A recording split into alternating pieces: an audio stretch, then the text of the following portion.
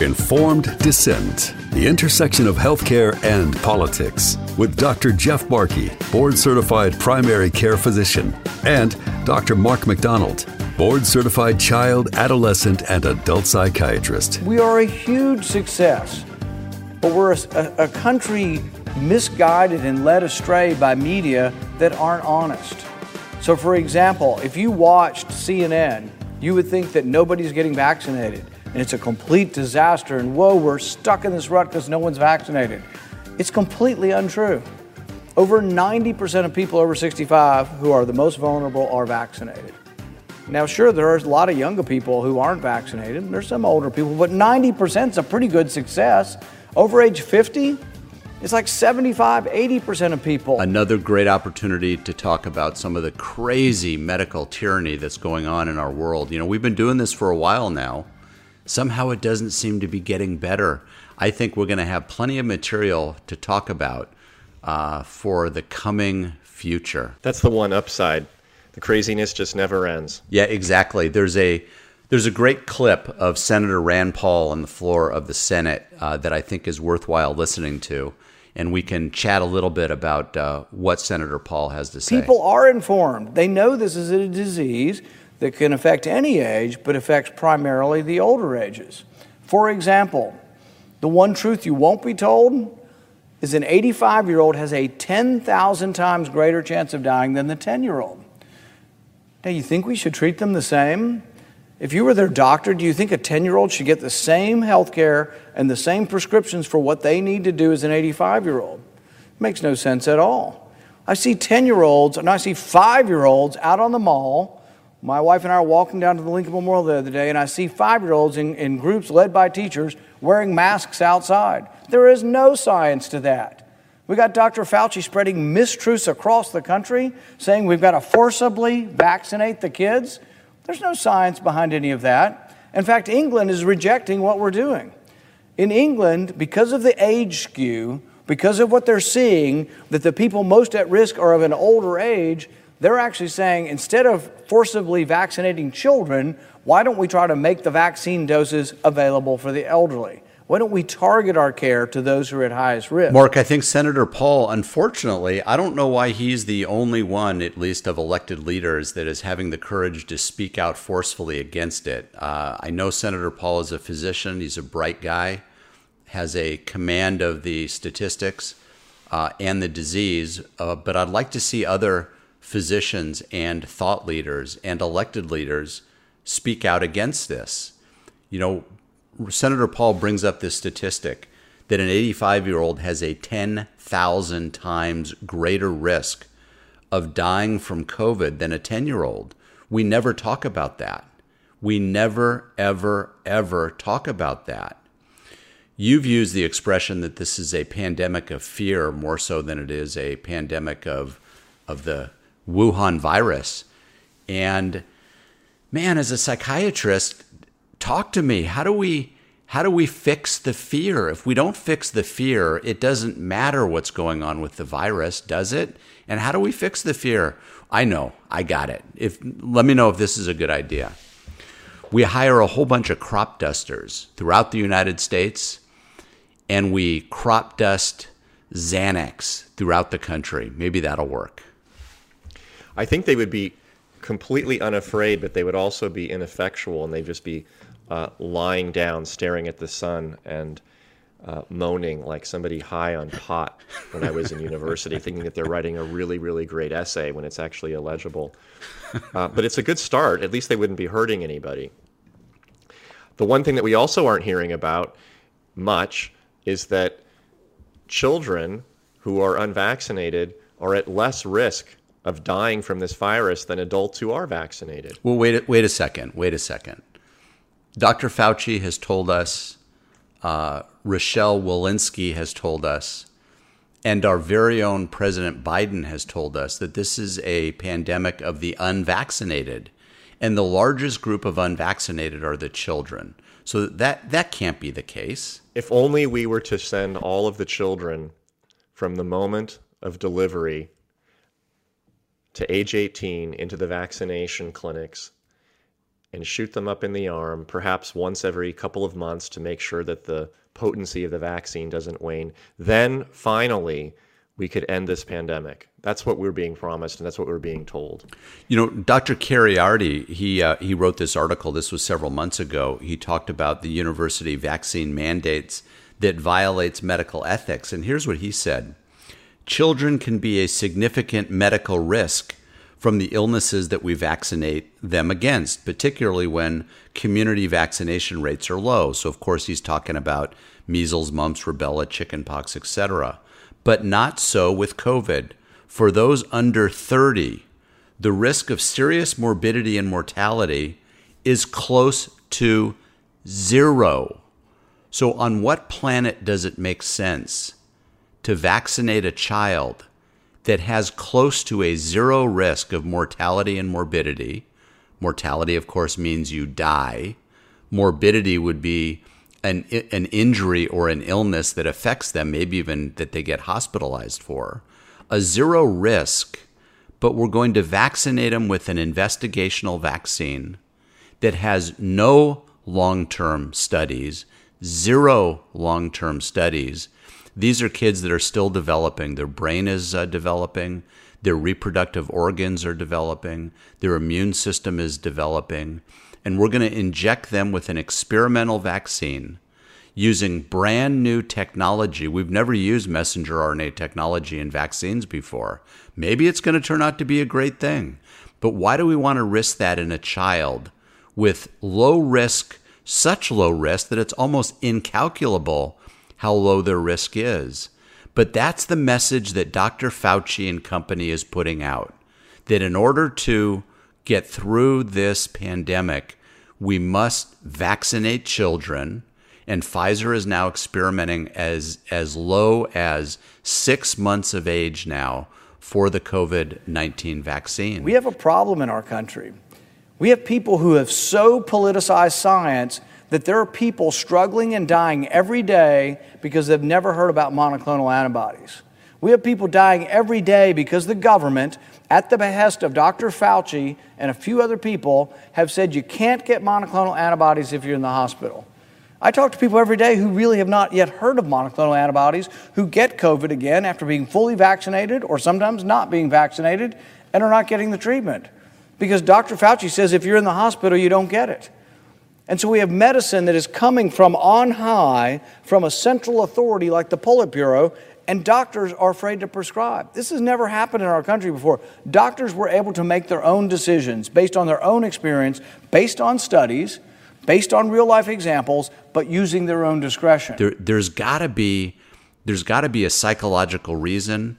There's got to be a path forward for this country away from this notion that the vaccine is the answer. The vaccine is the answer, as opposed to all the other things that we can do, such as natural immunity, early treatment, Regeneron treatment that should be more widely available, not to mention simply boosting your vitamin D level, taking some basic supplements, treating underlying conditions. Where the heck is that messaging? I thought Dr. Fauci was a doctor. The only way that you can make sense of this is if the motivation is actually about control. There is no other answer. For the last 18 months, we've been told that early treatment is not only non-existent, but that if and when and where it exists, it's going to be harming people. But that message suddenly changed last week when we received this announcement that Merck is going to be soon approved to distributing a daily COVID pill that is going to be so perfectly effective that it's going to essentially cure this infection. It's going to remove it from our entire nation. Why is that treatment, which costs $712 per course to the taxpayer, at an actual production and manufacturing cost estimated to be less than $20, suddenly the end-all be-all, and early treatment is now the solution to the pandemic, when up until last week it was of the devil? The only explanation, once again, is that there's some form of corruption involved, that has nothing to do with medicine or science, that leads to repositioning money and power and control in the hands and pockets of others, which are not the citizens of this country. Yeah, it's insane. And we've been pushing for early treatment, and we have early treatment that is very, very effective and inexpensive. We, of course, interviewed Dr. Brian Tyson, who has treated over 6,000 patients, maybe the most COVID patients of any physician in the country. And he's got a record of 100% success if he's able to get to them before 7 days. So we know early treatment works, but only now, when we have a pharmaceutical branded product, do we start talking about early treatment. Let me tell you this story. I've got a patient, actually a very prominent figure, and he's got COVID. And he went over to USC a couple days into his COVID to get Regeneron. And they put the little pulse ox meter on his finger. That's the oxygen measuring device on his finger to see what his oxygen level was, and it was about 92%. And they said, we're really sorry, but our criteria is if you're below 95%, we're not going to give you Regeneron. And instead, what they offered him is to be admitted to the hospital for remdesivir. Well, this person's wife is an avid researcher and a very, very bright lady, and she said, oh, hell no, you're not admitting him and giving him remdesivir. And so what they ended up needing to do is they had to drive all the way from the San Fernando Valley area to Orange County to get Regeneron. And we know Ron DeSantis, Governor DeSantis in Florida, has basically made Regeneron available everywhere in the state for the asking, without criteria, with no preconceived notion that some should get it and some shouldn't. And we should be doing the same here because the stuff works. So a patient has to drive an hour and a half to a clinic in Orange County to get Regeneron, and thank God he's doing fine now. But that just shouldn't happen. I have another patient, goes to school at UC Berkeley, and parents were up this past weekend visiting, and one of the parents got ill with COVID, went out, got tested, and had COVID. And we could not find a single pharmacy up in Berkeley that would prescribe, rather, that would dispense ivermectin or hydroxychloroquine, not a single pharmacy. So she had to barter and beg and just about steal. She had a friend up there in the area that had a supply of it and was able to give it to her. And now she's calling around trying to find Regeneron as well. It's ridiculous what we've done. We know what works. We know how to treat this illness. It's not rocket science. It's actually very easy to do. It doesn't really take any special skill to treat this illness. Some basic understanding of the pathophysiology of this virus, and it's very easy to do. We should be educating every physician in the country on how to treat this. We should have early treatment and Regeneron available everywhere in the United States of America. We don't need an expensive pharmaceutical product. Now I'm all for multiple drugs that we have available in our toolkit. I think that's fantastic. But we've been denying people of early treatment, literally denying people early treatment. We've talked in another episode about my nurse, Stephanie, who is a Kaiser reject, apparently. She refused to be vaccinated, a 17-year veteran at Kaiser. And my good luck, I got to hire her. And Kaiser is one of those institutions that refuses to allow their physicians to prescribe, and the Kaiser pharmacies refuses to dispense ivermectin or hydroxychloroquine. Listen, I hope there's I don't know what the right word is, but a COVID trial when all is said and done to look back at some of the behavior of these major chain pharmacies, of these major medical institutions such as Kaiser, of the leaders federally of our healthcare agencies such as Dr. Fauci. I have never heard Dr. Fauci talk about early treatment. I have never heard Dr. Fauci talk about the importance of measuring and supplementing with vitamin D or anything else. I've never heard Dr. Fauci talk about the importance of treating underlying conditions so people are at lower risk of COVID. It's a crime what he's doing, pushing the vaccine. Now he'll be pushing this new pharmaceutical product.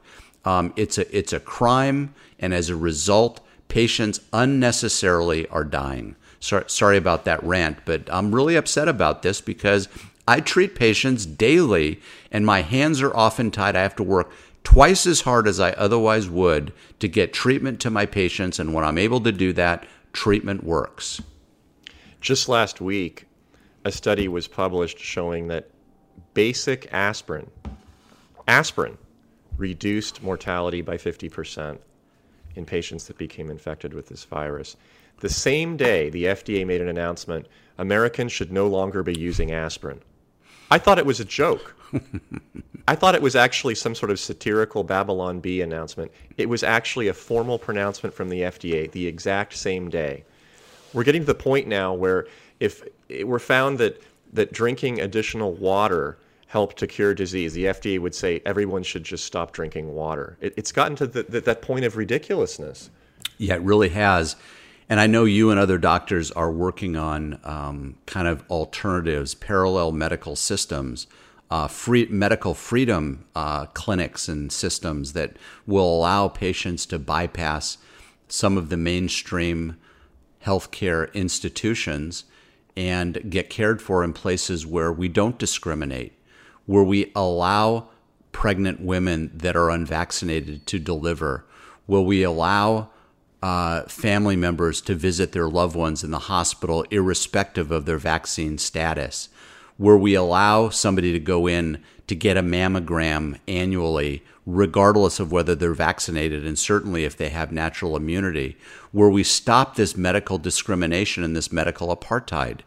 It's unbelievable to me that I hear some doctors talk this way, that I will not treat a patient that isn't vaccinated regardless of their natural immunity status. We've never done this before. As a matter of fact, during the AIDS crisis, there was a lot of criticism about doctors being concerned about contracting AIDS. But we've never done this before. Imagine getting into a car crash and they said, the police report says that you weren't wearing your seatbelt, therefore I'm not going to treat you. Or a drunk driver, God forbid, is refused treatment because some doctor doesn't like the fact that this person was drinking. We've never done this before in healthcare in the United States, and I just don't understand why we're doing this now with a respiratory viral infection that's nothing special, that's easy to treat, but we're discriminating patients that have differences of opinion. But if you're a collectivist and you believe that from the very top down, all medical decisions come from Dr. Fauci, and if he doesn't want you to fly, you don't get to fly, see, it's different from individual liberty, because I think if you have a differing opinion, you're welcome to your opinion. And if an airline has a policy I don't like, maybe I'd choose not to fly. But the idea that we're going to restrict everyone's behavior based on what they decide to do, what's next? People eat too many cheeseburgers, we're not going to give them a heart stent because we think they haven't behaved and they haven't listened to the doctors on what they should be eating. There is no end to this. I saw a cartoon yesterday that had a picture of Rod Serling, and he said, imagine a time when you have a 99.97% chance of not crapping your pants and you're forced to wear a diaper. Now imagine that you're forced to wear a diaper so that everyone else doesn't crap in their pants. Well, that's basically the situation right now. Now, doctor, are you pushing Depends? Do you have stock in the Depends company? Yeah. No comment. Yeah, no comment. So here we are, trying to figure out a path forward. And I don't unfortunately see the light at the end of the tunnel, so to speak. COVID numbers are dropping everywhere. The death from COVID is dropping everywhere. Vaccine mandates are escalating everywhere. The airlines, thank God, are pushing back with Southwest Airlines Pilots Association calling in sick or doing whatever they're doing with cancellations, and thank goodness that they're having the courage to speak out. There's a lot of people that are courageously making a decision to lose their job, like Stephanie did, like the doctor that we interviewed earlier.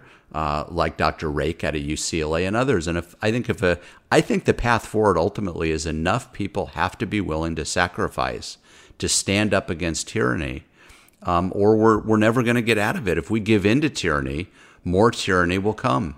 We really get what we tolerate, and the American population is tolerating a lot right now.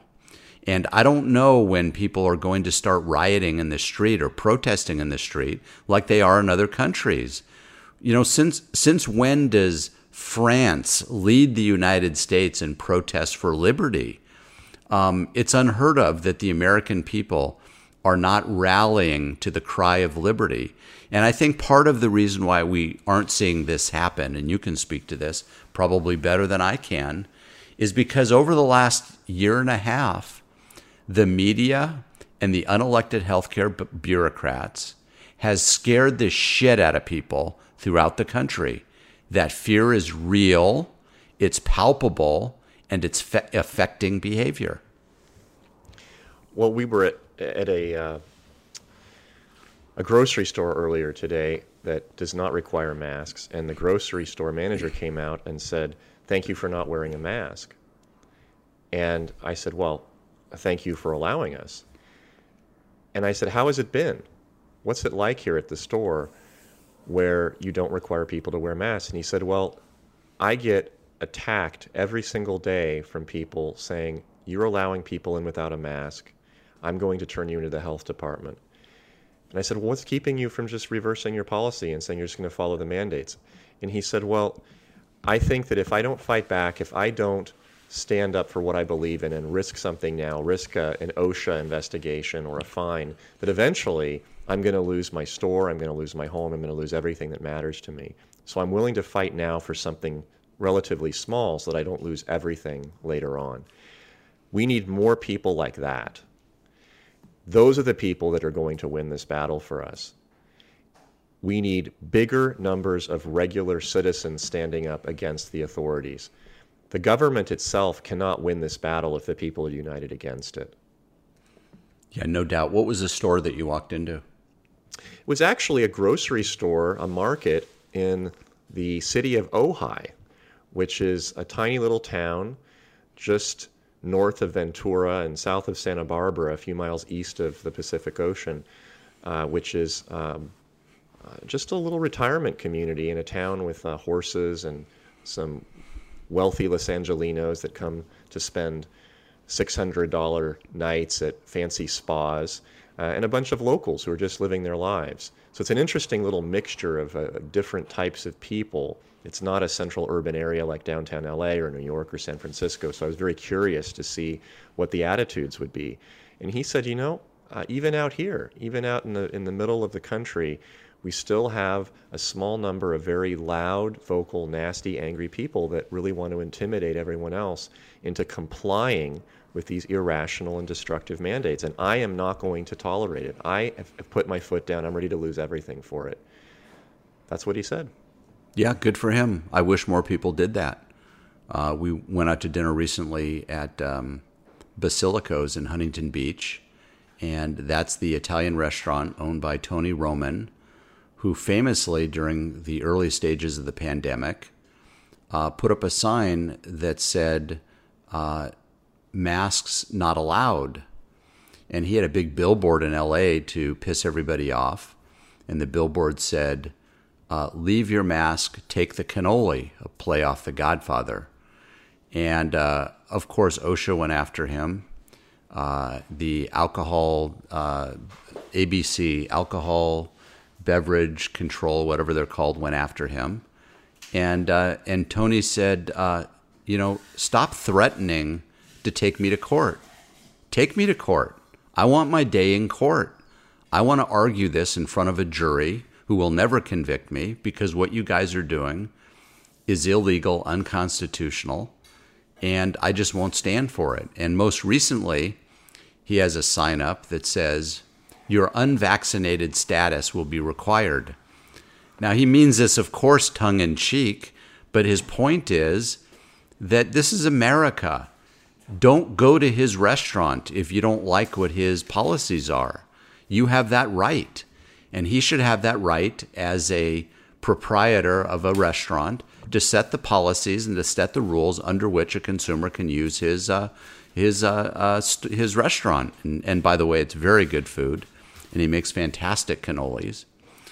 And so, listen, almost every night of the week he's busy, busier than he's ever been before, because people want to support patriots. And you go there and it's almost like a patriot rally. People talking to each other, across the table, patriotic shirts on. I had a shirt on that said, this was just the other night, it said, "Come and make me." And it was a picture of a vaccine syringe.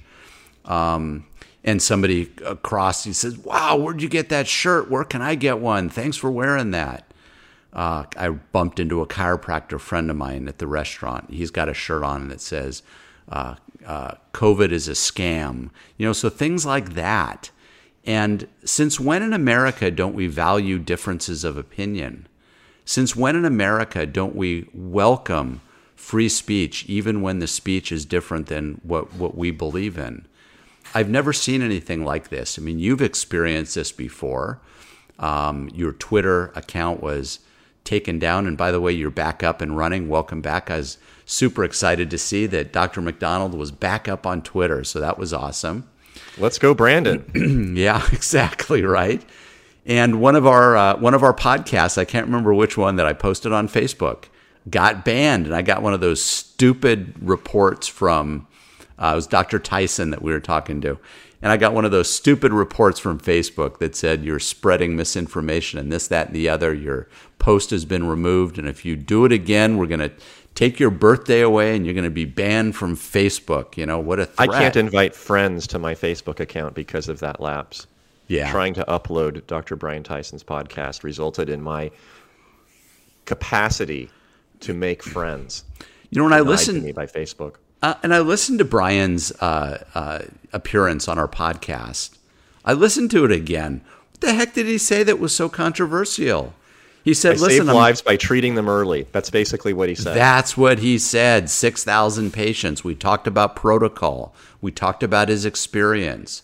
We talked about the fact that he can no longer get Regeneron because, thank you, President Biden, the federal government is now in charge of the distribution of Regeneron. Oh, what could possibly go wrong with that? The Regeneron rollout was working perfectly smoothly. And of course, as we all know, Governor DeSantis, understandably, because the science is there, said, this is some really good stuff and I need to make it available to as many people. So we're gonna use the instruments of the state to roll this stuff out as far and as wide as we possibly can. Shortly thereafter, the federal government gets involved. They're pissed off that a red state is using Regeneron and crop dusting it, basically. And now the federal government is involved in the distribution of Regeneron. And guess what? Now there's a shortage. Who would have thunk that? So, Tyson's doing his thing out in El Centro, and he's treating patients and saving lives. You and I are trying to do the same, but it's a chronic uphill battle. And unfortunately, the healthcare agencies that are supposed to be responsible for having the back of the American people, guiding us through difficult times, are doing just the opposite.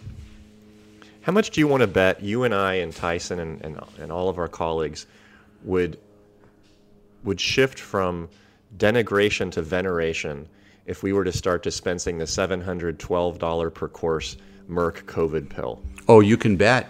And interestingly, I'm not sure if we've talked about this before, but a doctor is not allowed, a private doctor is not allowed to carry the vaccine in their office. That's right. On the one hand, the government tells us they want everybody and their mother vaccinated, including children. Most children get their childhood vaccinations through primary care, their pediatrician. But the COVID-19 vaccine is not allowed to be distributed in private offices. Why is that? Why the heck is that? What's going on? There's something nefarious going on here. It's not about the science anymore. People keep telling me it's about the science. The science shows this, that, and the other. It's never been about the science. This is about the politics, the power, the control. There's something more nefarious going on than just simply a Wuhan Chinese virus that has infected the world.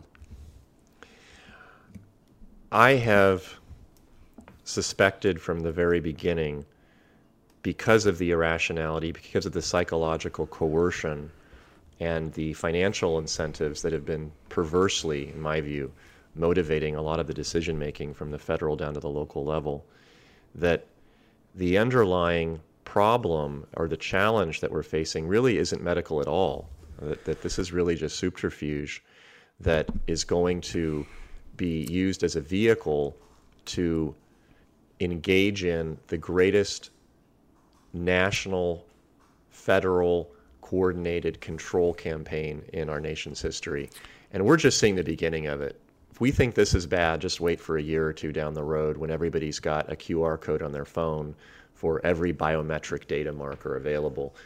This is just the beginning. If we don't nip this in the bud, we really will become like a Chinese surf state. Oh, no question, Mark. And listen, I want to tee something up for the next episode, or a few episodes in a few weeks. You've got a book coming out. And I do. You shared the manuscript with me today, and I could not put it down. I read it from cover to cover, and it's a wonderful book. Can I share my favorite quote? I texted it to you to get people a little bit of a taste of what's coming. Here's a quote from Mark's book that I thought was fantastic, and I'm quoting: "Karens have become psychotic enforcers of the arbitrary rules imposed upon the population by unelected bureaucrats and unaccountable politicians." Close quote. This is a wonderful book.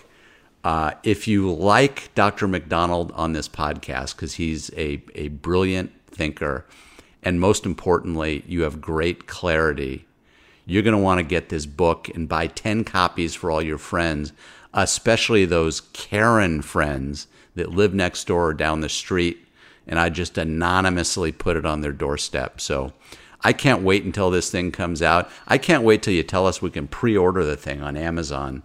I'd love to see that hit some bestseller list, and you make the talk radio circuit and get back on Tucker. Maybe this time you'll wear a tie to promote that book. Don't bet on it, Jeff. But I am betting on the book coming out very soon, hopefully by the first or second week of November. That's the target date.